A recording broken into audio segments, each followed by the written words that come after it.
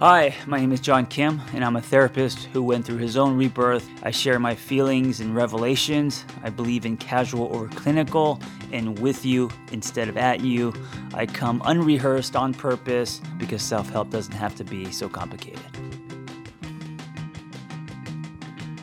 Why do we have so many freaking pillows on our beds? There's like 5 or 6 pillows, and then some of us have stuffed animals, right? Like our beds are covered with things.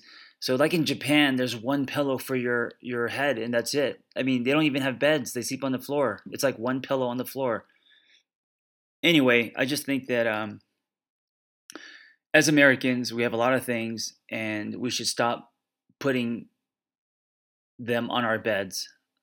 But you know what I do think is important is thread count. I think thread count is crucial to quality of life, and there's nothing worse than a very low thread count bed. I mean, well, the sheets on the bed, the blankets, scratchy sheets is like wearing socks with holes in them. So I do understand the thread count thing. I do not understand the 15 pillows, the decorative pillows. I know that it makes your bed look better, but then at the end of the night, you got to take it all off to go to sleep. Anyway, let's talk about 4 things that make him marriage material. And I want to put quotes around marriage material because I don't want to promote this idea that you know you have to be married to be happy, or I mean, or that you even have to be in a relationship to be happy, right? I'm using the words marriage material as a concept, as a term, because um, we in our society use that as a term. So here are the 4 things that I believe. Now, of course, there are many things, but if I had to pick 4, and I'm also trying to be kind of creative, so they're not obvious things, right? But things that maybe you have not thought about. And I also want to say that if you are a man, these are also 4 things that I think make a woman marriage material, quote unquote marriage material. Okay, 1, fire in his belly, right? He has to have a passion for something. He's going somewhere. I know for me, in my story, I've lived a lot of my life with zero fire in my belly, not even a pilot light, and it's destructive to relationships. I always tell people that first, where ask yourself where you're going, and then second, ask yourself who's going with you. And if you reverse the order, which I have in the past, you will be going alone because people want to go on rides. People want to, people want your character to arc. They want to go on journeys.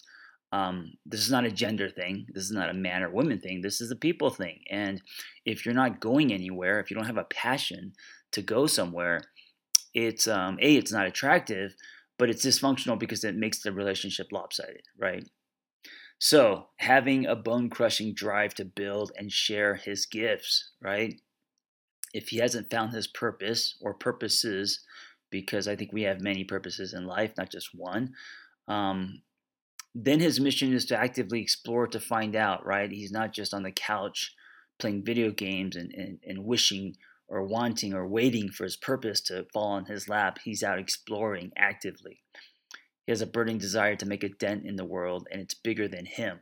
And and if he's not determined to go somewhere, there will be, uh, like I said, no ride or no journey.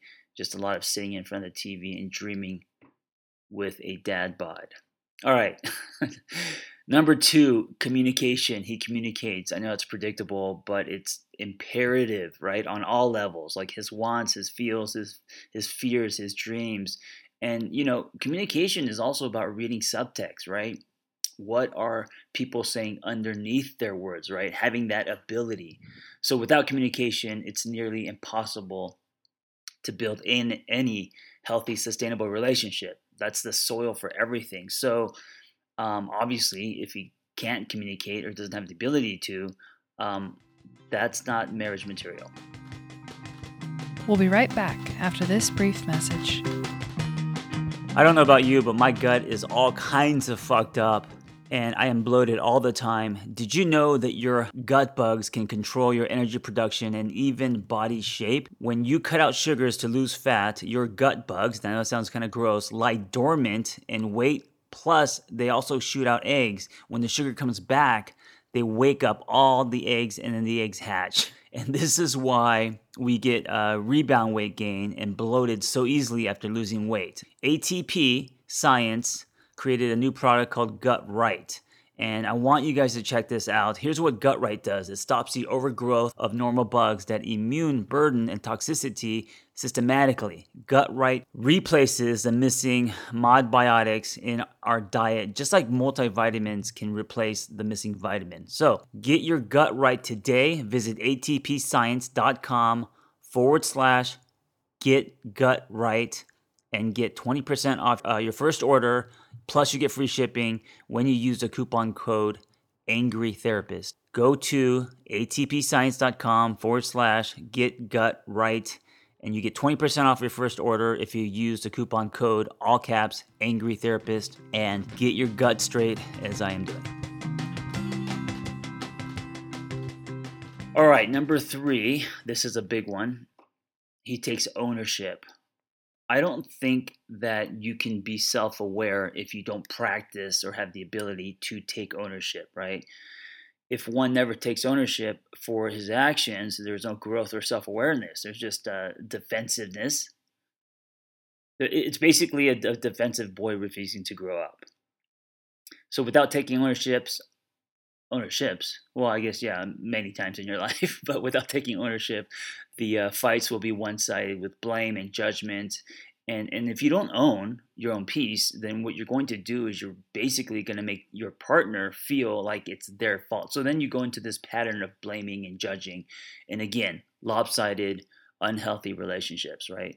So to hold a safe space, one has to have the ability to take ownership. Ownership also means that he takes care of himself and his own needs, right? He's owning his life, not only his wrongdoings. Um, I think that ownership is what expands people, and I think people who don't own, they are stunted. And number 4, he has his own life and opinions. So this means his own friends, his own hobbies, right? Um,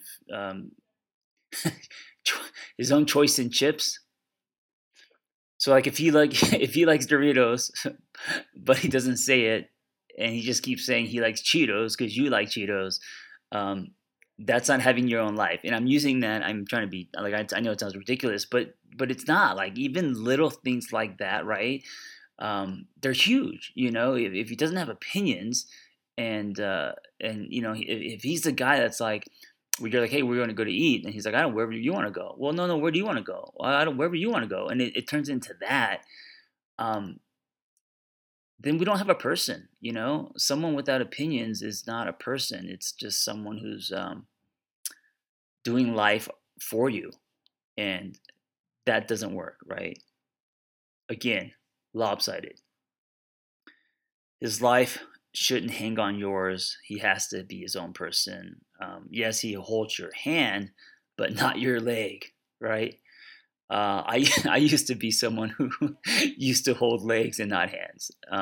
I went from mouth to nipple. You know, I in my marriage put her on a pedestal, and by doing so, see, I thought to be a man, to love someone truly, you do anything for that person, including you sacrifice your own life and you go down with them. And I get that can be romantic, but only in movies. In real life, that's not romantic. It's actually very unattractive, and you end up disappearing, right? And the relationship suffers because of that. So number 4 is he has his own life and he has his own opinions.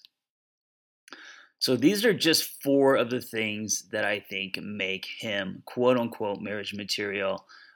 fire in his belly. He communicates, has the ability to express himself. He takes ownership, and that's what creates a safe space and allows him to grow. And finally, he has his own life and opinions. And again, this is not just for men. This is also what I believe makes a woman wife material, quote unquote. But forget about marriage. These are just things that you should look for in a partner. Period. It doesn't matter if you're dating him or her or investing in a relationship.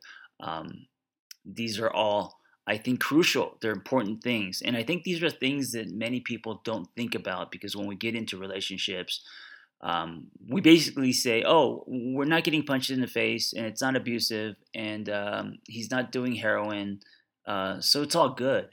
And it's like, no, that's not good. Um, that's just the beginning.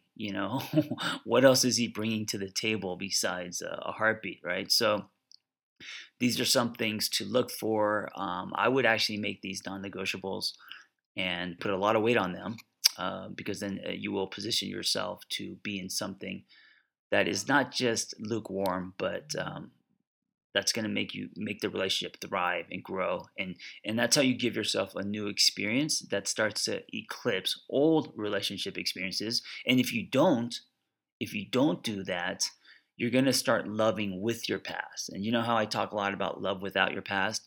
Loving with your past means when you don't give yourself new love experiences, so you don't grow, you don't experience anything different. And so what you do is you just keep uh, uh, repeating patterns. I mean, the only thing changing is our faces, right? So then you kind of are stuck, and it's hard to grow when you're in any relationship, especially if they're unhealthy, right?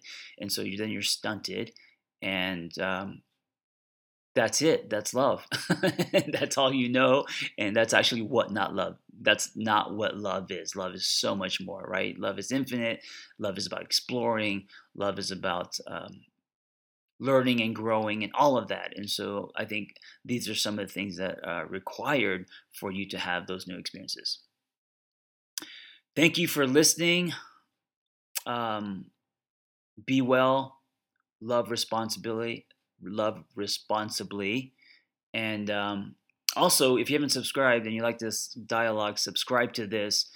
And I will also be interviewing guests. And this is brand new, and I'll be doing it maybe once a month. When I started this podcast, I was just going to be 15 minutes in a shot glass, unrehearsed, which I still do. I just turn the mic on and talk, and I'm just myself. I try to imagine like you're in front of me in a coffee shop, and we're just shooting the shit, right? That's always going to be the tone. But recently, I decided once a month, or maybe more, I'm going to start interviewing guests, and so that'll be long form. So look out for those episodes. They'll be like roughly an hour, and I'm super excited because we're going to hear some amazing stories. Hey, before you go, if you like my ramblings and revelations and shares, I am now texting people directly to their phone. Just go to my website, theangrytherapist.com. If you want to subscribe, I'll be doing weekly text, 5 days a week, reminders, and also mindsets and exercises and challenges. And every week there will be a different theme, a different topic. So I hope to see you in your phone. And also, if you enjoy this conversation, I hope you help me spread the dialogue and help other people by sharing it. You never know what people need to hear. So if it's helped you, I hope you can help me help others. Thank you. Hey, if you have a passion to help others and want to become a life coach, or you just want to acquire tools to change your own life, learn more about our Catalyst Life Coaching Intensive. We are an evidence-based training program with an amazing, authentic, vibrant community, and we give lifetime support. Just go to my website, theangrytherapist.com, and click on Life Coach Training.